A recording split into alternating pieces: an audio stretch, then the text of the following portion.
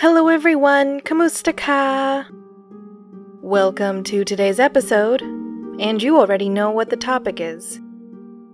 Teresa Magbanua, the Visayan Joan of Arc, which was a nickname I didn't exactly like, but the one I did like was Nana Isa, for reasons. But honestly, just to give you a little more information about where I'm coming from, or more than I mentioned last week, I come from a line of very strong Filipina women. Fighters is how my dad always said it. But this was especially true for my mom, who was the first person in her family to really leave the province. And when she left, she didn't go a few streets over. Rather, she went to a completely different country and made her way in life. My grandmother, her sisters, my mom, and her sisters have created a family legacy of not being afraid to go their own and right way. But it goes even beyond that. I remember hearing stories of women in our province walking around armed with knives just in case. All in all, there was just a strength that found different and new ways to materialize depending on the context. Except, sometimes anyway, I think that might have skipped over me. And hey, I don't even look all that Filipino, so maybe I'm right in different ways. But even when I can't really take up that mantle, I've always been aware of this trend. Or I've always speculated there was a trend. I was the only Filipina in my school for the longest time. And it felt like this strength was part of what it meant to be Filipino. I mean, my mom and I were already the others, and this was a trait that kind of existed in the other category. None of my friends had moms like mine, and they were all kind of shocked to hear her stories, and to hear about how far she had traveled. And maybe that could have been interpreted in some other way, or with some other schema. But I don't want to think about that too much. Or I didn't. And still don't, because these are adults I grew up around, and yeah, that's the sort of emotional reckoning that I'm not quite ready for. Just yet, or ever. But I will admit that there's something speculative about all that. I could, however, go into more depth and try to do some sort of analysis. Add that to the list of shows for Who Got Podcasting. A socio-historical investigation into notions of gender within the geographic bounds of the Philippines. And I have no idea if any of that made sense or not. Actually, that sounds more like a dissertation if I had decided to go back to get my PhD. Which I could have done, and sometimes I still think about. But yeah, that would have been a rough time. Anyway, I think that's partially why I was so drawn to Teresa Magbanua's story. Of all the heroes I was looking at, she fit right into the narrative I told myself as a child. She's almost like a stepping stone of sorts, you could say. Or a blending of what I felt and what I could point to. And here's another fun aspect of this. In Source 3, yes, the third one, because working on scripts is seldom a linear experience for me. Or, okay, maybe it's not fun, but that's how I feel about it. Whether or not it is that way might be a bit complicated. Basically, while my family is Tagalog, and yes, it can get confusing with the language having the same name, I get it. In Visayan folklore, women have always had a high position. They were celebrated for being brave, creative, and wise. And that matters in this context because Teresa is Visayan, remember? The Visayan Joan of Arc? I read that with a sense of joy, and, well, it was like I was proven right. However, I was then quickly deflated, because this was folk literature, not history, and cue the age-old theory and practice distinction. It's literally on the first page of this same article that women in Western Visayan history tend to get the same treatment women in a lot of histories do, simply as the accompanying party to the deeds of men. Call it an effective colonialism, call it a case of the ego. Whatever you want to call it, it's definitely an issue. Because now, in some ways, Teresa Magbanua and other Filipino women didn't escape the pitfalls history and its processes leave out for people of their sex. Like, and this is kind of comical, no one being entirely sure when you were born, or at least it not being consistently reported accurately. Not even in the sense of whether you were born on the 1st or a 2nd of a given month in a set year, because, time zones are a thing and sometimes communication and registrations can get delayed. Things happen. I mean, I've seen conflicting dates that conflict by over 5 years. Which, to me, is just, well, like there are things that have to happen according to certain schedules, like her education, or marriage, so how are we shooting so far off the mark?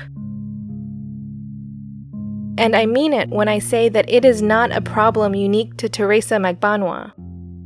Even if by the late 1800s, the odds of this happening were slightly reduced. One of King Henry VIII's wives, as an example, doesn't have a clear birth date recorded. Probably because she was born to the lesser noble of a not royal house. But I need to stop pulling on random threads here. Regardless, to go off an article by Philstar to commemorate women's history, which I'm choosing because it's, from what I can gather, one of the most trusted newspaper-type broadcasters in the Philippines. And that's source 1 in the show notes. Given the context, as a journalist, you'd have access to the most records and you would know how to use them. And no one else had any sources footnoted, so I'm standing by this decision.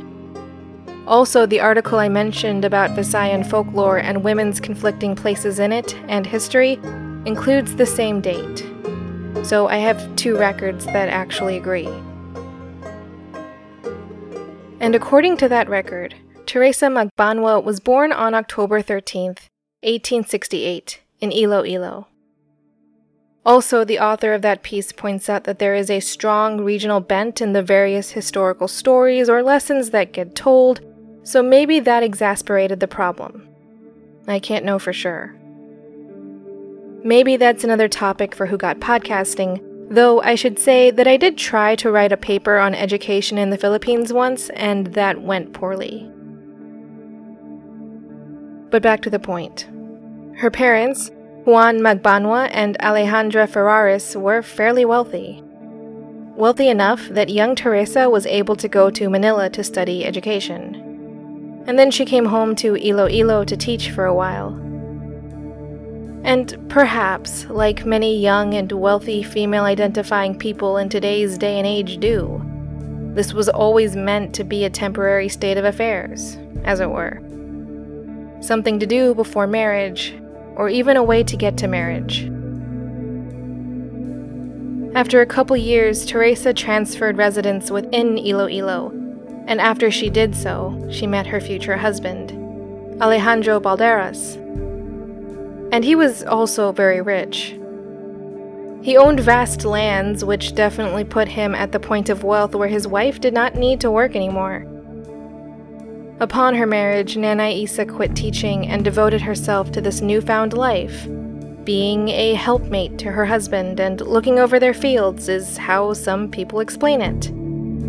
And I'm not going to say who because of the sheer contempt I have for that picture that you might have picked up in my voice. And look, could she have been a loving and dutiful wife? Yes, I don't doubt that she was loving and loyal and all those things. But her learning how to shoot a gun and how to ride a horse during this time shouldn't be a random footnote in the story. At least not in my mind. Flashback for a second to José Rizal. Flashback to the growing discontentment with the Spanish colonizers that was starting to seize every Filipino, particularly Filipinos that had the means to potentially resist, to do something about it.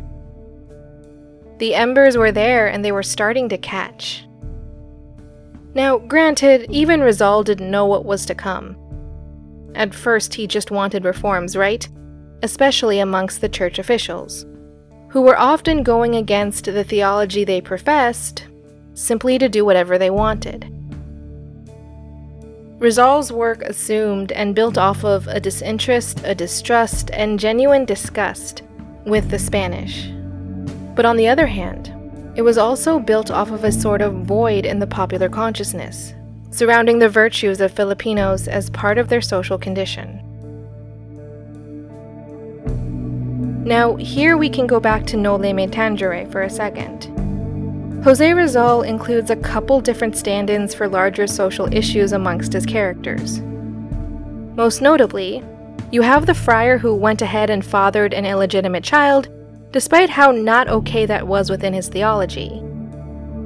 And you have Maria Clara, the love interest who had become a personification of the ideal Filipino woman, loving and unwavering in her loyalty to her beloved. To that which was hers, you could also phrase it. Because yes, at times Maria Clara can be docile or overly sweet, and it bothers me a bit. But if you overlook that manifestation of her nature, you still have this very intense loyalty and devotion, which I would call a critical part of the character Rizal was trying to show. That devotion comes from a deep-seated, if not somewhat unexpected strength. Maria Clara endures when perhaps it would be completely understandable if she did not. She endures until that ability is outright taken away from her by a corrupt abbess. Now here's the thing. You could say a similar thing of Nanay Isa, could you not? As a Filipino woman, she grew up in a social milieu that valued her loyalty and devotion to what was hers, not to her husband necessarily. Because we all have our priorities, or we all only have so much of our heart to give out. In working on these episodes, I can't help but wonder where Nanay Isa's mind and heart really was. I can't help but wonder what she was thinking, or who she might have seen or met with when she was in Manila, or even with her students in Iloilo. What made her the woman that she was? What bent her passions to being a fighter? What curved her fear and purged it from her body? In some ways, I'll never completely know. But according to that same source 3, Teresa's sister remembered the young girl as being restless and unafraid. So maybe it was just in her nature to some degree. Maybe that restlessness is what led her to picking her nation's well-being over her husband's wishes. And not even a guaranteed well-being, but the chance for such. However, I am getting ahead of myself. That's something for next episode. Hey, I told you I had a lot to say.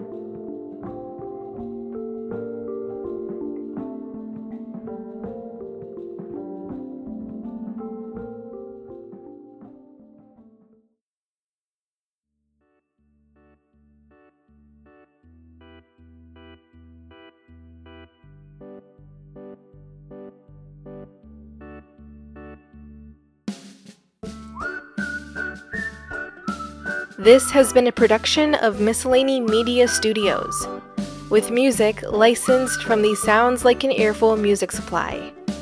Thanks for listening. Find more information about all of our shows at miscellanymedia.online or follow us on Twitter @miscellanymedia for updates on current and future projects.